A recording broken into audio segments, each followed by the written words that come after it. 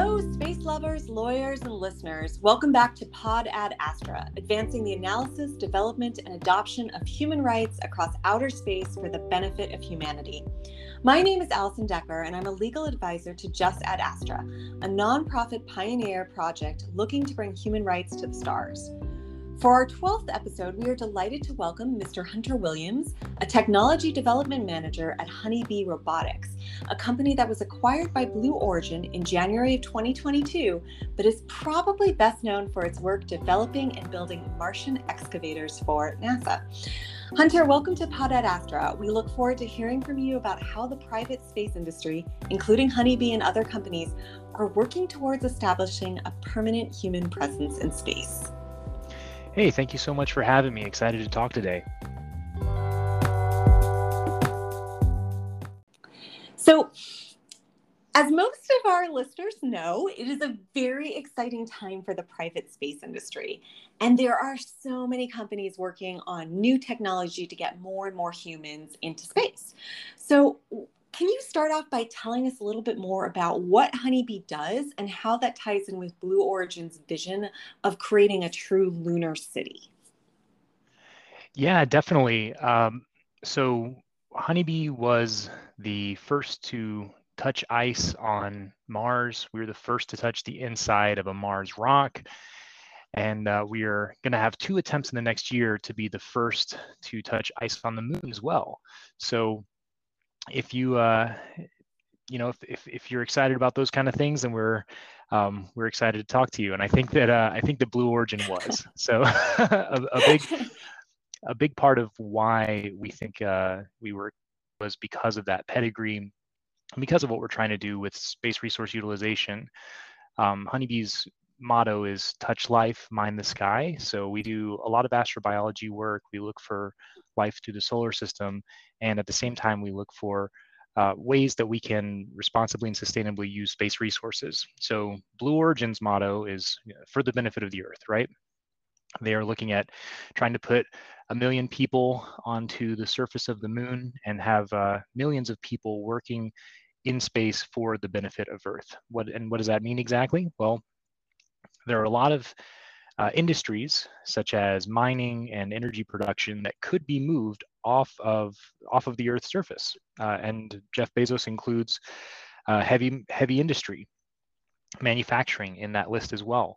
So we are looking at quite a bit of the technology that could help jumpstart some of these efforts to make life better on Earth, lower pollution, lower environmental impact through space technology development.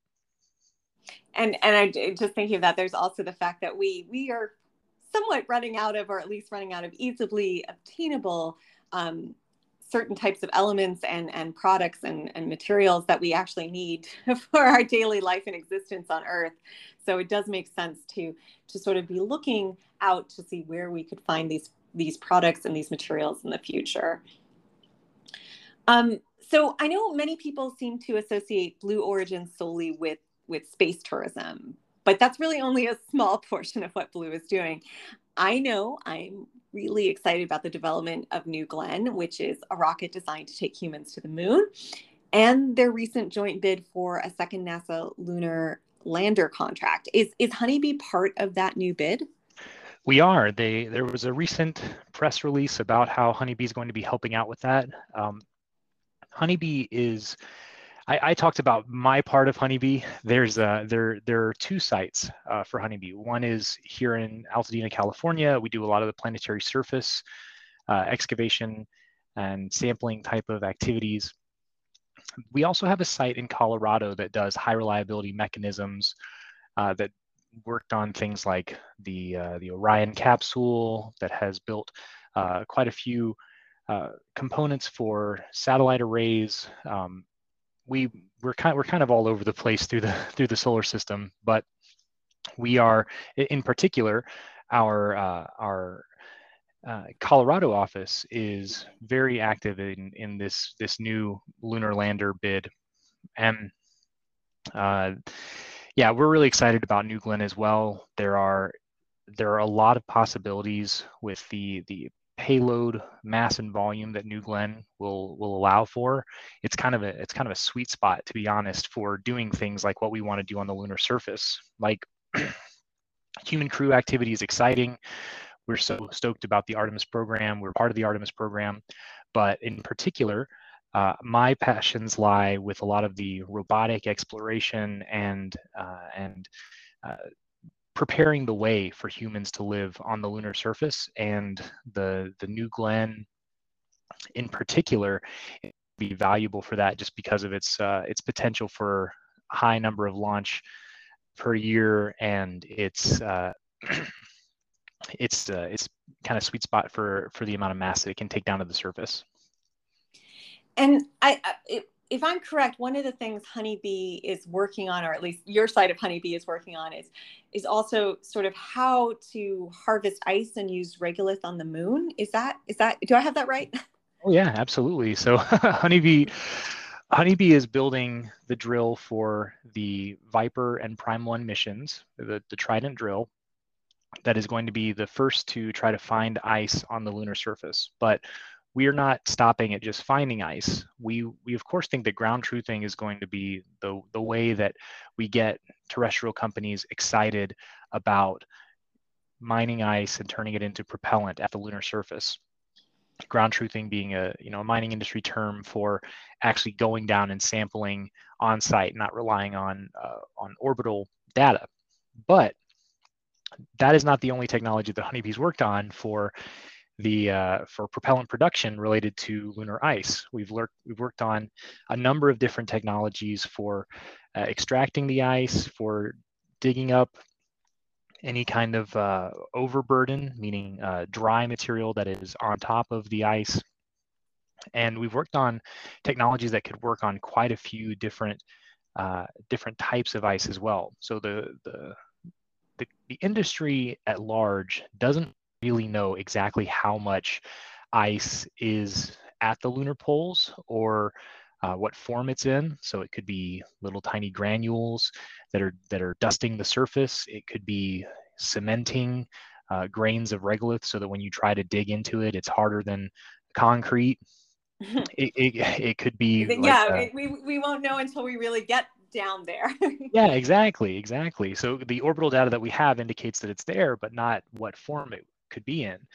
So Honeybee's developed technologies that could work in any of these. The current consensus in the industry is that, specifically in the science side of the industry, is that it's very low percentage. Like it may be as low percentage as nighttime in the Sahara Desert when the dew starts to collect.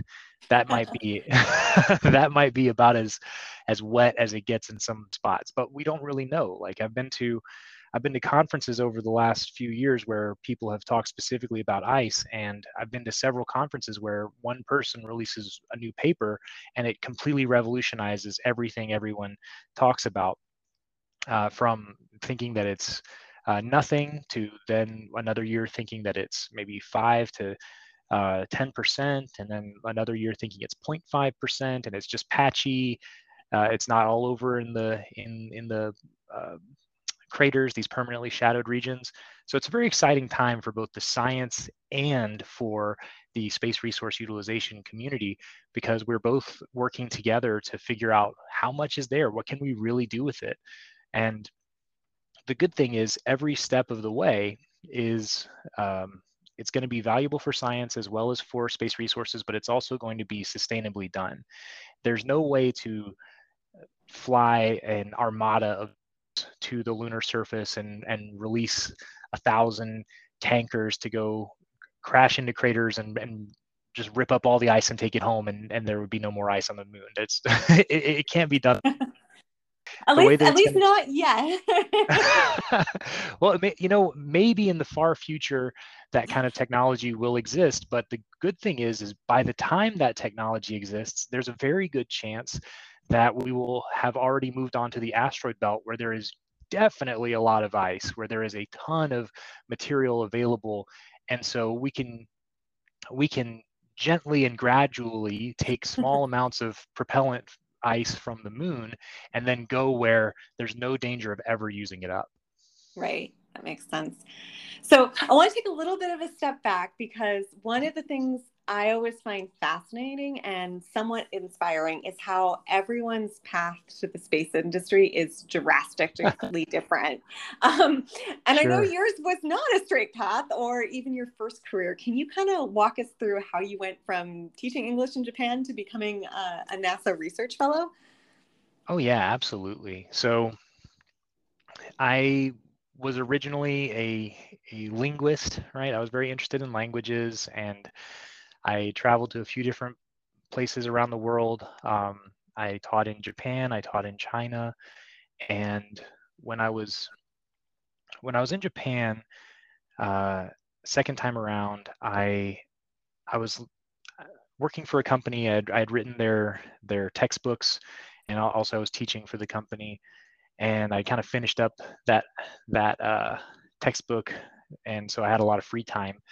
So I was just reading in bed. I was reading a lot of science fiction at that time, and I was reading *The Moon is a Harsh Mistress* by Robert Heinlein. And the exciting thing about that book is it's not super far future sci-fi. It's not like Star Trek, which Star Trek is exciting too. Don't get me wrong, but It's going to be a yeah, long time before we get to that Star Trek yeah, level.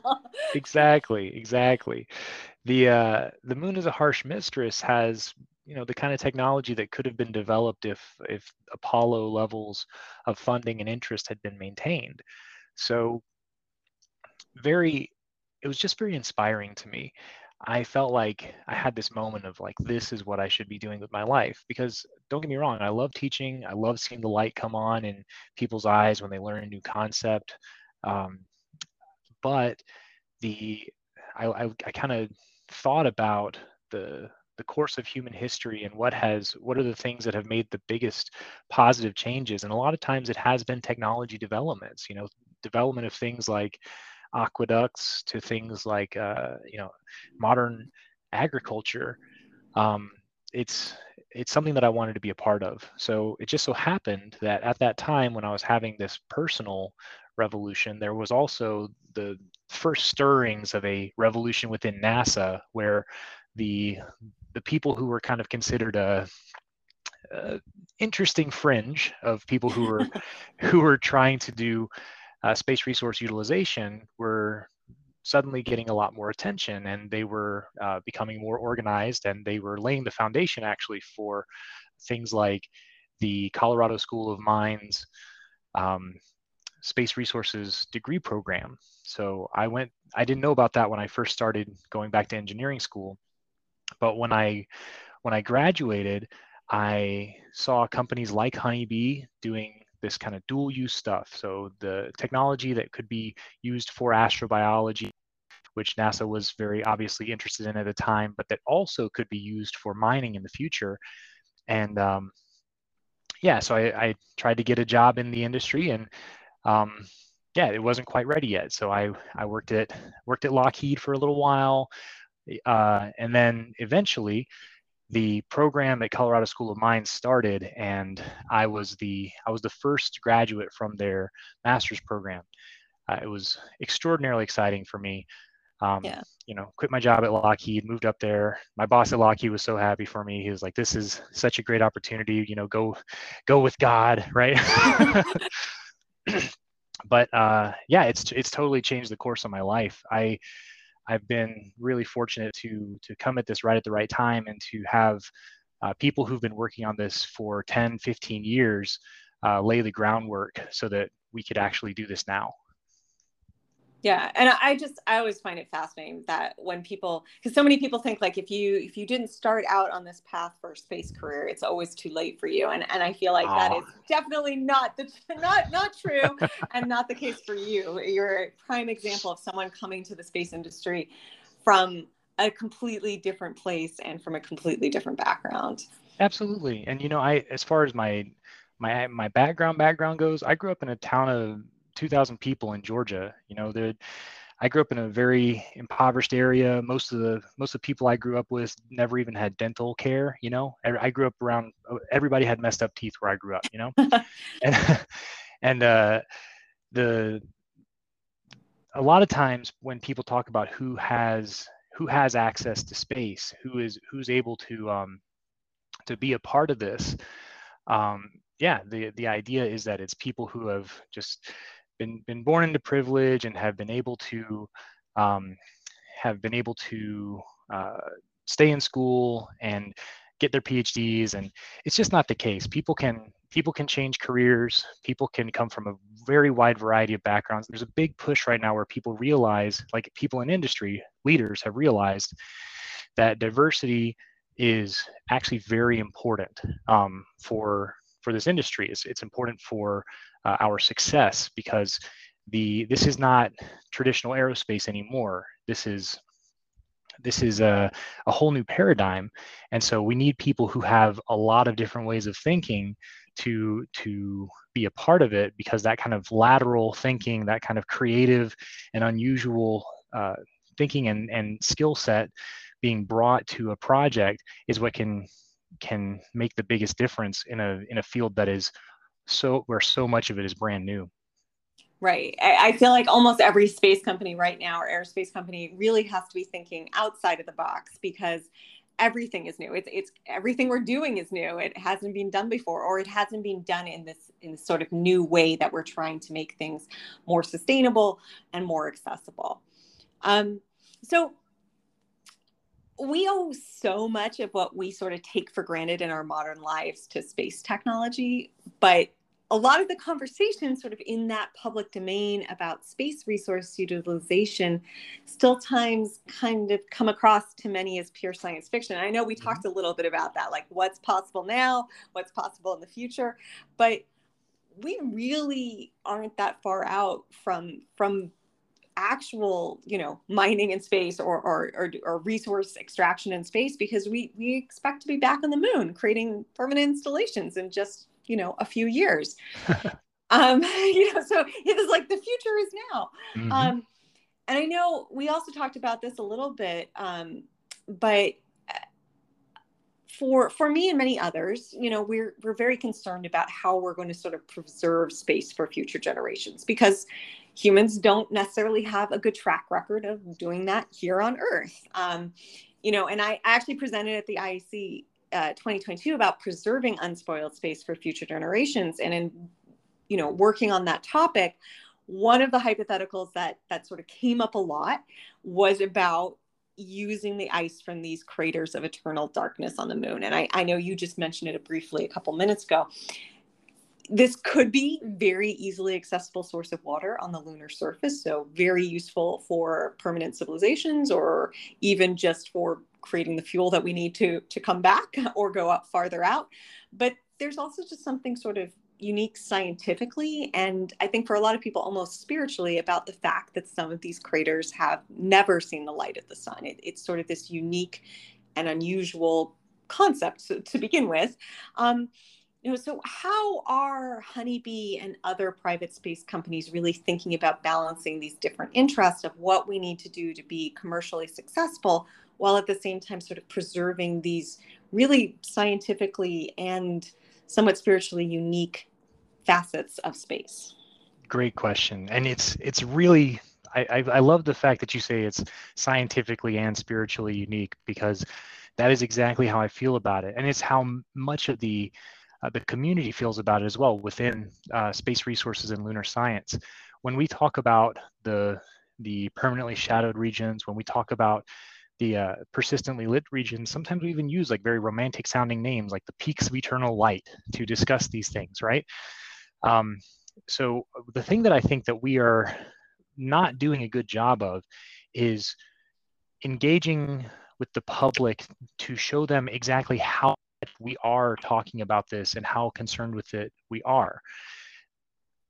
In the room, a lot of times are people who are using colonial imagery and history as allegory for what we are trying to do, and that is neither correct nor appropriate. This is not going to mirror our colonial past, and it can't. It's like, as in, it simply cannot. From a technical perspective, we actually have to be mining in very similar ways to how early indigenous peoples used artesian mines. So, going, panning for gold in rivers, digging only a few meters deep into the surface to find some of these ore veins and leaving everything underneath untouched. It's how we have to do it.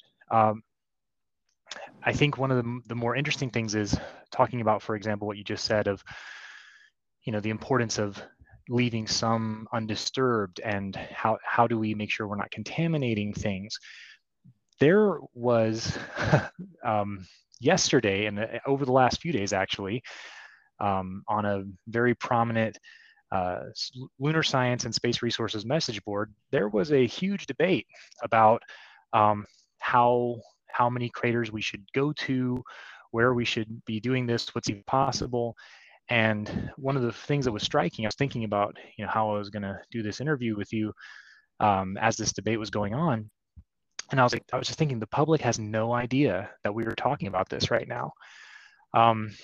But yeah, so I appreciate podcasts like this one that are, bringing the message that, it is important. It is not something that we're brushing aside. It is certainly not a thing where we're just trying to redo colonialism, but on the moon or on Mars.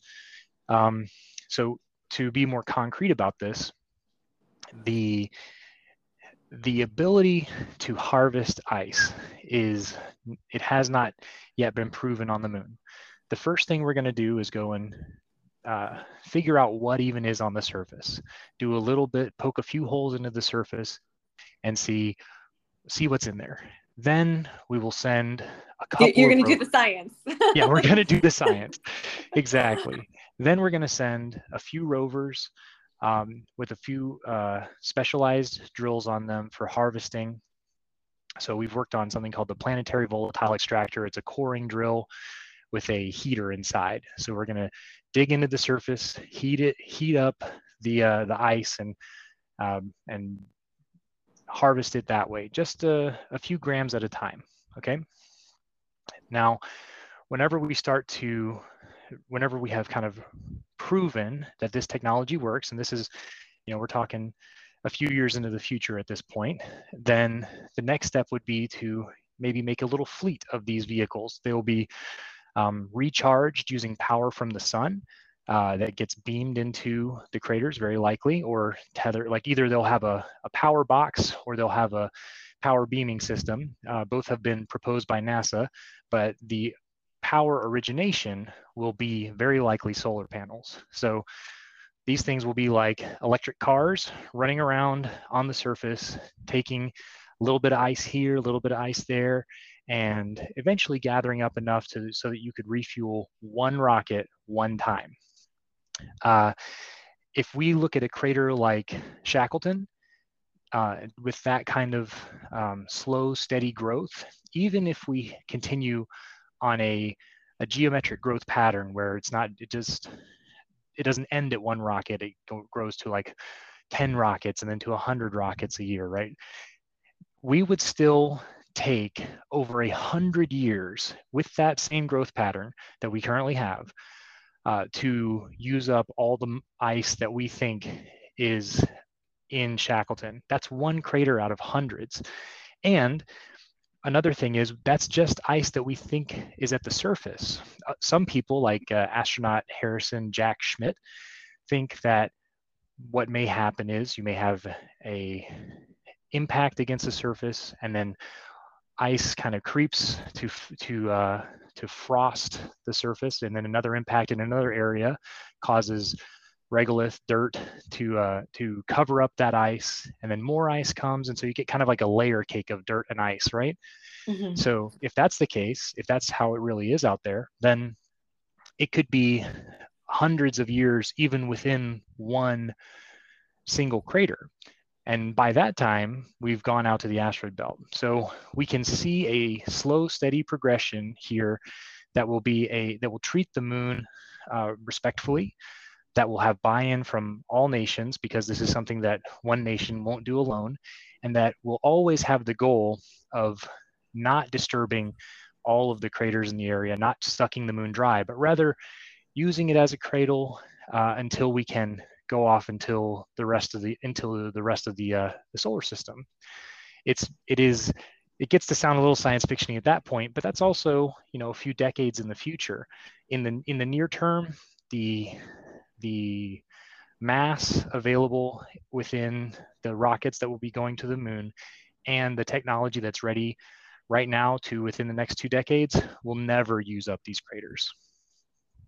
And I think that's a good point where you're talking about like this is sort of testing ground in some ways to figure out what will work in different environments that are just, well, completely alien to what we experience on Earth. And I think NASA has also pointed that out a lot of times when people are like, why are you going to the moon, back to the moon instead of onto Mars directly? And it's partially because we need to figure out what's going to work. And obviously different environments between the moon and Mars, but both of them are so different from Earth that we really need to figure out what will work. And it's better to sort of use the moon almost as a testing part before we move on. Yes.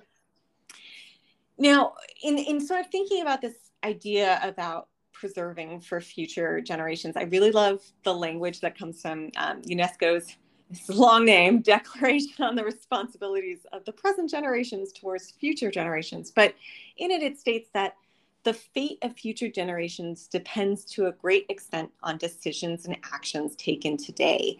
And there's also a similar concept in the Outer Space Treaty that space exploration is to be conducted so as to avoid harmful contamination.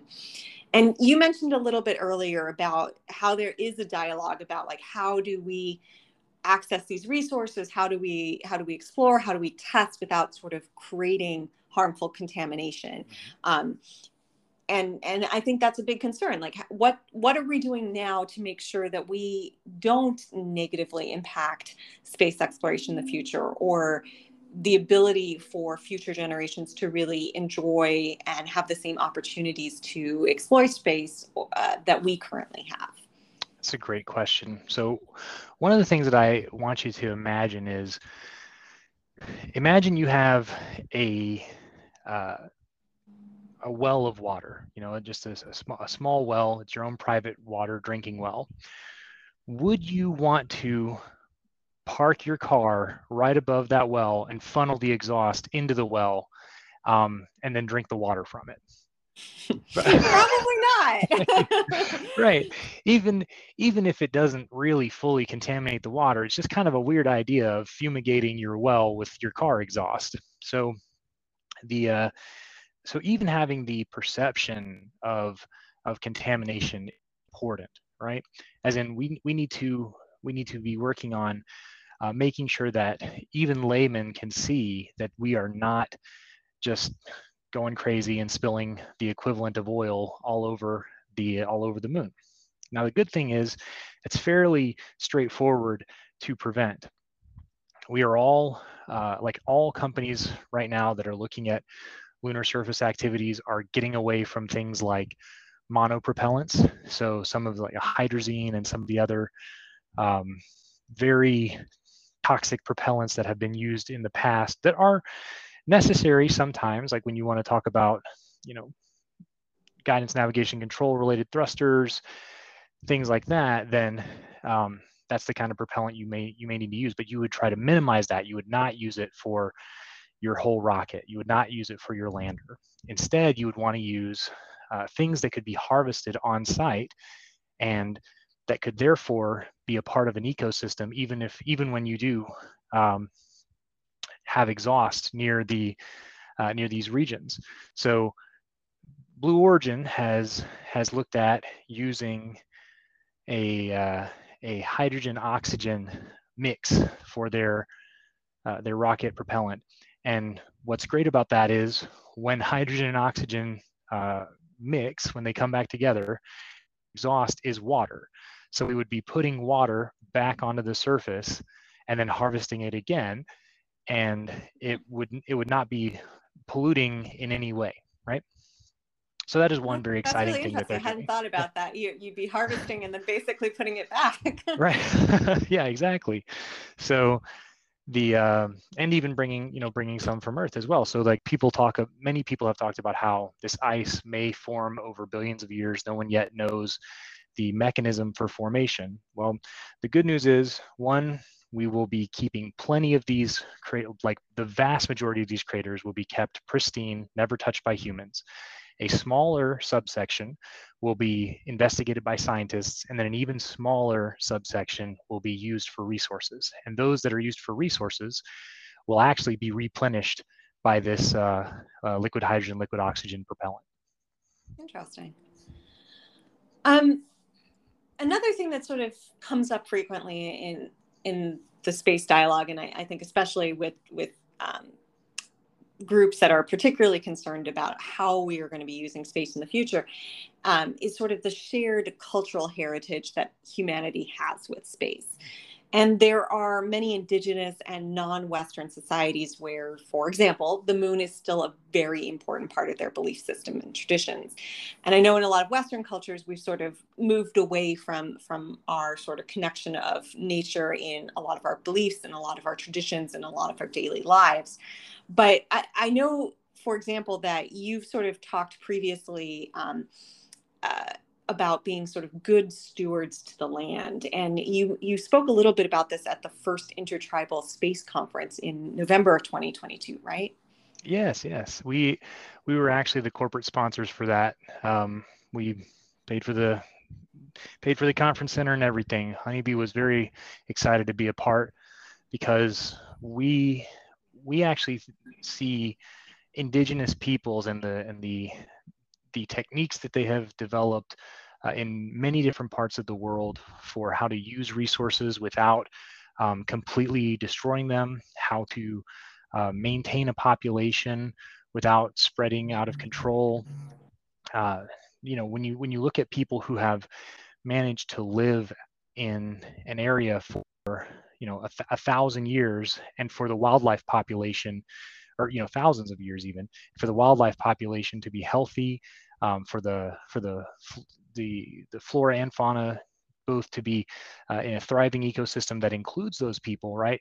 It should make everyone think, okay, they've got something really good going on. We need to learn how to do this if we want to survive in space in the same way. So the only way to learn how to do that is not simply by going to these groups and saying, okay, give us all your technology and then we'll see you later.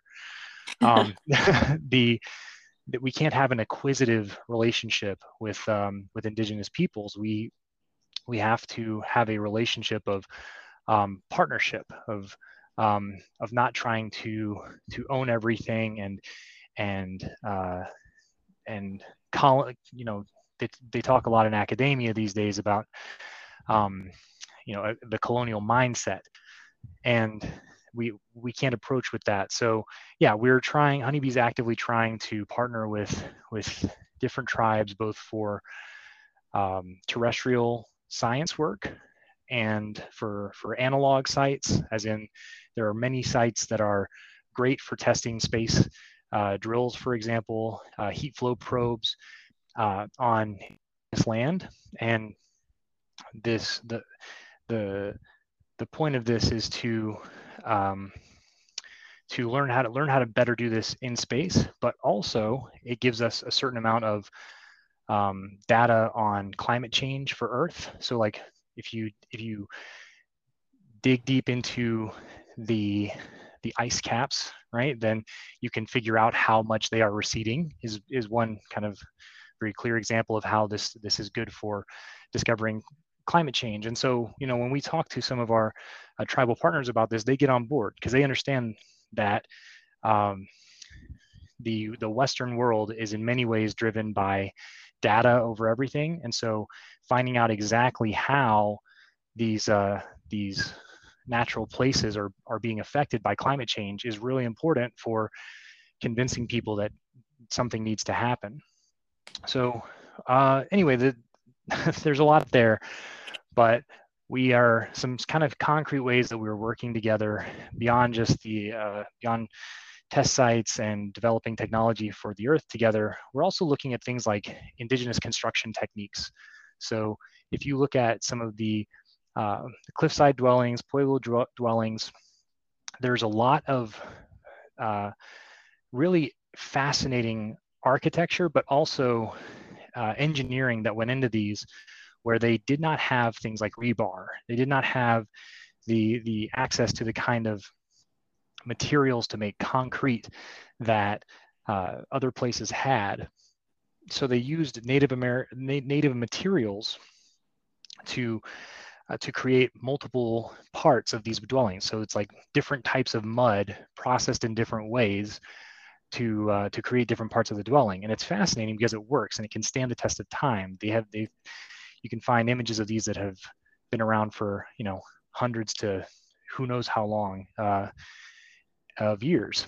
And we think that's going to be necessary on the lunar surface, where there will be no concrete mixes. There may be rebar one day in the future, but even if you were able to harvest the iron and aluminum and titanium from the lunar regolith, it's very difficult to process, and you're not going to have the kind of alloys that we use on Earth. So the question gets asked of like, okay, how much could we just use regolith, but use some of these indigenous building techniques to create habitats that do not require a ton of material brought from Earth? And that's the kind of mindset that we were trying to bring with us whenever we're talking to some of our indigenous partners.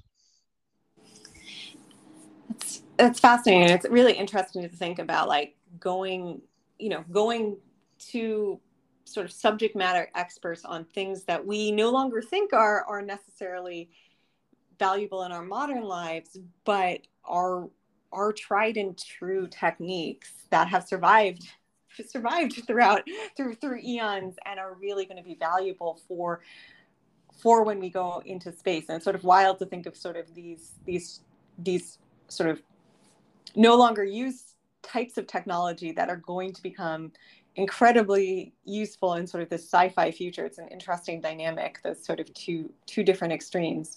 Absolutely. Quick, one really good example of that, even terrestrially, is fire management. There was a long time, decades, where the Forest Service and the U.S. government kind of conspired against Native Americans, where several different tribes, it was not just one tribe, had done like traditional burns, forest management through controlled burns. And they had been prevented from doing so. And the reason they were prevented from doing so was in the name of science, but ultimately was just racism, because the science wasn't there. The people who were doing the forest science didn't actually have a very good understanding of the ecosystem that they were looking at. And so after decades of these people being prevented from doing controlled burns, what do we have now? We have massive forest fires every single year in California. And this is something where they've even started talking to some of the tribes that were prevented in the past. An example is the Tongva people here in Los Angeles. They're talking to these tribes and saying, hey, actually, all that stuff we were forcing you guys not to do in the past, we've just realized it was really important for the ecosystem. And so can you start doing that again, maybe, please?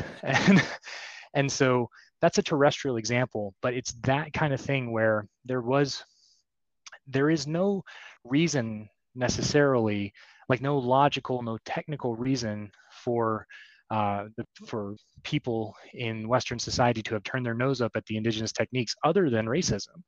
So if we can pull back some of our socialization, some of the way that we have been taught to think of indigenous technology and indigenous methods, and we can see the value for what is there, then we can have a much more realistic conversation about where those techniques and technologies could fit into the future. Yeah. So I think it's worth mentioning that sometimes when we are discussing these issues about accessing space resources, we hear people describe the moon and Mars and other celestial bodies as sort of dead rocks, ripe for exploitation. But I think it's important to remember that view isn't a universal one. So, here on Earth, we actually protect natural cultural heritage sites, which we sometimes refer to as associative cultural landscapes, as well as natural features because of their exceptional geological interest and natural beauty. And we do this not because of human manipulation of these areas or the biological life forms that might exist there, but because of this sort of inherent intrinsic value that they have. Any thoughts on how this concept of sort of the intrinsic value of just natural formation sort of relates to space? That's a great question. Yes, I think when we see pictures of the moon or Mars, so often these pictures are from overhead and they flatten out the landscape. It's very similar to taking a satellite image of Everest versus actually climbing Everest is going to be a very different experience and a very different view, like a different physical view. So one of the things that I think is going to happen really quickly when humans go back to the moon, and especially when humans go to Mars, is they're going to experience this landscape and be awestruck by it. That it is, there will be images that, especially, I love thinking about this with Mars because we were on all of the modern Mars rovers, and so we do get to see some of these images that come back. Kind of And jealous of that. yeah, it's fascinating and breathtaking and I don't know what we should have a word for it, of like make you feel small-ing, when you see something like Olympus Mons, right? Or if any of the, even not, we're not near Olympus Mons, but like looking at like some of the places where we are in these valleys, with very low amounts of water and wind erosion happening in these landforms, you get these enormous mountains and landforms that are truly otherworldly. So I think that much like how the stories from all of our past have a lot more nature in them because of how driven by nature our lives were in all of our distant past. It's going to be that way again. The excitement that I feel for the people that will live on the moon and eventually on Mars, even if I'm not one of them, is very intense, because I think that just being there is going to create a new kind of society. You will have to get along with your peers because you're in a very tight enclosed place, and everybody's going to have a job. If one person stops working, then it's a very large burden on everyone else. So you have to take care of each other psychologically as well. When you look at indigenous peoples who live in very cold climates and spend a lot of the year indoors, snowed in, some of the things that come up in a lot of these cultures is the ability to get along with each other being very important. I think all societies that actually live in space will integrate that kind of getting along. And it's not Pollyanna. It's not a kumbaya kind of thing that I'm talking about here. It is necessary for survival. So the majority of people, like one of the things that we have to recognize as space practitioners is that most people don't really think about what we're doing. As in, the average Joe is maybe vaguely aware of Artemis. But as we go on, some of the things that we do, some of the changes that we see culturally, is something that could benefit those people, as well as the technological things that we're going to be bringing back as well. Yeah, I think that's a good point. We're going to have to form sort of new sort of ways of thinking about community and creating sort of almost families basically out of your coworkers or fellow groups of people that you're living with and exploring with, because you are going to have so much trust with each other.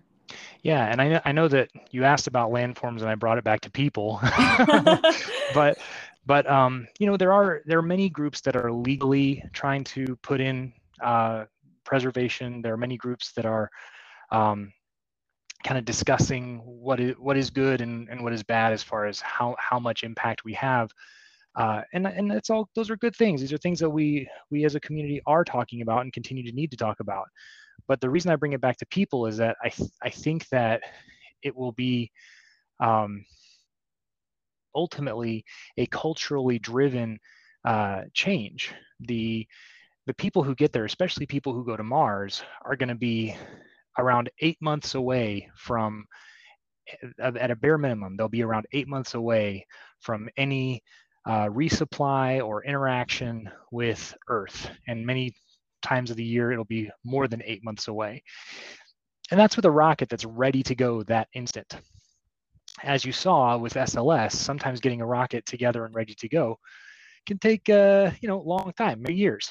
So when we talk about these things, I do think it is important to talk about the people that will be going, the kind of people that will be selected, but also the kind of culture that they will develop, because they're going to be the ones who are actively preserving the spaces, actively choosing not to um, not to destroy the natural beauty that they find.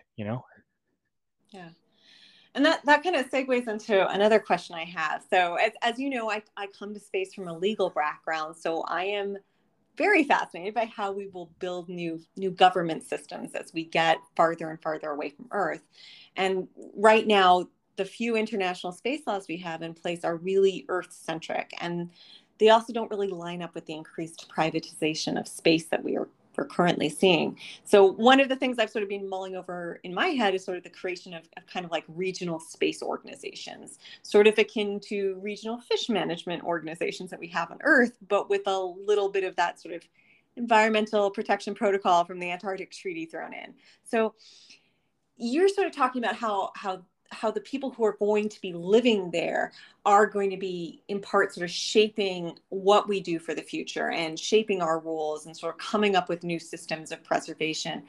What role do you think private companies should be sort of playing in shaping these sort of new regulations or guidelines for space? That's a great question, and a very interesting one. So one of the things that is just true at NASA is that um, astronauts, when they come back, a lot of times they don't just retire into glory, right? They stay actively engaged at NASA, and they become administrators like we have now. They become high-ranking officials, and so in many ways, astronauts, long after they have come back to Earth, continue to shape our space program. So an interesting question is, what happens when all these astronauts are private astronauts, right? Are they going to have the same perspective as a national hero who has come back and is celebrated with um, at visitor centers like NASA Kennedy and Johnson, where you can actually pay to have lunch with an astronaut, things like that. You know what I mean? Like the treatment of and place for a citizen astronaut is an interesting thing to consider. And as things get more and more privatized, one of the things that people have to think about privatization is that NASA has always used contractors to do its work, right? You know, these big rockets that we talk about that are NASA rockets are built by contractors under NASA. So what privatization means very often is really it's just taking the money gun, so to speak, and pointing it slightly off of NASA and more towards the customer, the private entity, sorry, not the customer, the private entity, and allowing them to do the management of the project as well.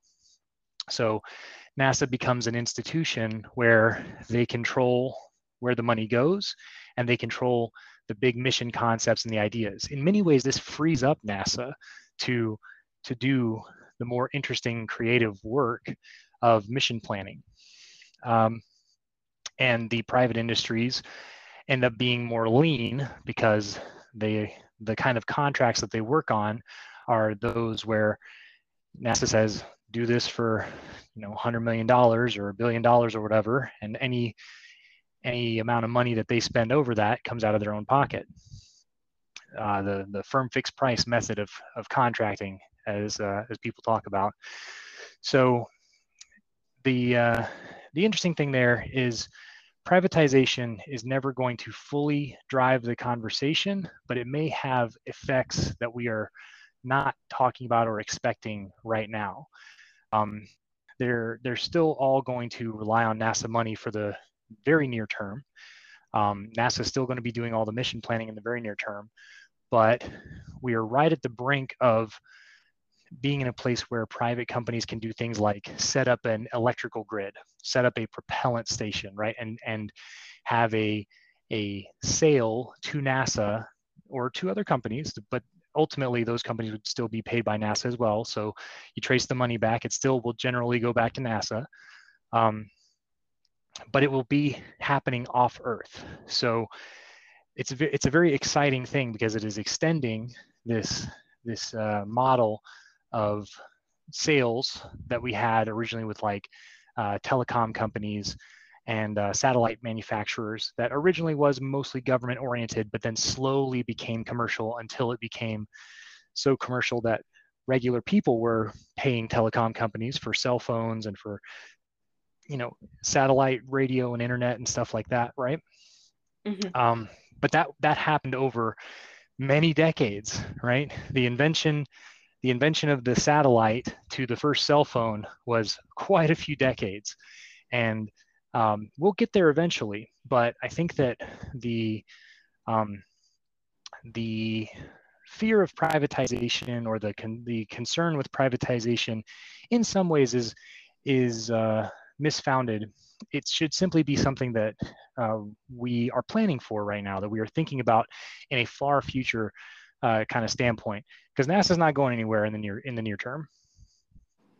Yes, and also I think it's important to point out that in other countries there has been less sort of privatization, or there is more focus still on government controlled missions entirely, or on so it is sort of an interesting kind of dynamic, because when we think of it, the range of privatization across the globe in the space industry is very different from country to country. And so that's also something to keep in mind. One last question before we go. How do you see the work you are doing now sort of shaping space for future generations? Great question. We see this in a few different ways. One of the ways is when we go and we talk to people, like at universities, when we go to talk to students at conferences, we are very, very adamant about letting them know how much we value what they are capable of and how much we want them to be a part of what we're doing. Honeybee is a very young company as far as the even the management. We're generally under 40, and a lot of our engineers are fresh out. And Honeybee is one of the few companies out there where somebody who's only worked for the company for a few years can get to be part of a flight project. Can even eventually lead a flight project. That's something that if you worked at one of the big four aerospace companies, you might be waiting around for decades before you're able to lead a flight project. The reason we're able to do that is because this new NASA paradigm of super low cost, high risk payloads, where NASA's like, here's a few million, build this payload. You're not getting any more money, so make sure it's cheap and it works and it's ready in time. And so the risk posture is different. The ability to accept a little bit more risk if something fails, well, that's just the price of doing business in this new way. And so NASA seems to be really enjoying this way of doing things, this way of sparking small businesses and new companies to get involved in ways they never have before. And so, yeah, we're certainly NASA setting the tone. Is a big part of it. we're the ones who are actually doing the work. And so when we talk about the future generations, what we're doing is we're training up people with that mindset of the ability to do it to do new work for fast, and to get it there, and to try out new things, and expand what we think is possible. Because for decades, people thought that space resource utilization was completely impossible, total pipe dream, forget about it. And we're proving them wrong. So we hope that this continued success that we're demonstrating is inspirational to those other people who have a dream of living in space and are kind of falling somewhere in between "it's not possible" period and Star Trek. That's a big space. Yeah, right. Well, I think that's all the time we have right now. So thank you again, Hunter, for talking with us about your unique path to space and the ways in which the private space industry can be a good steward and a partner in preserving space resources for future generations. Oh, thank you so much for having me on. It's been a great conversation.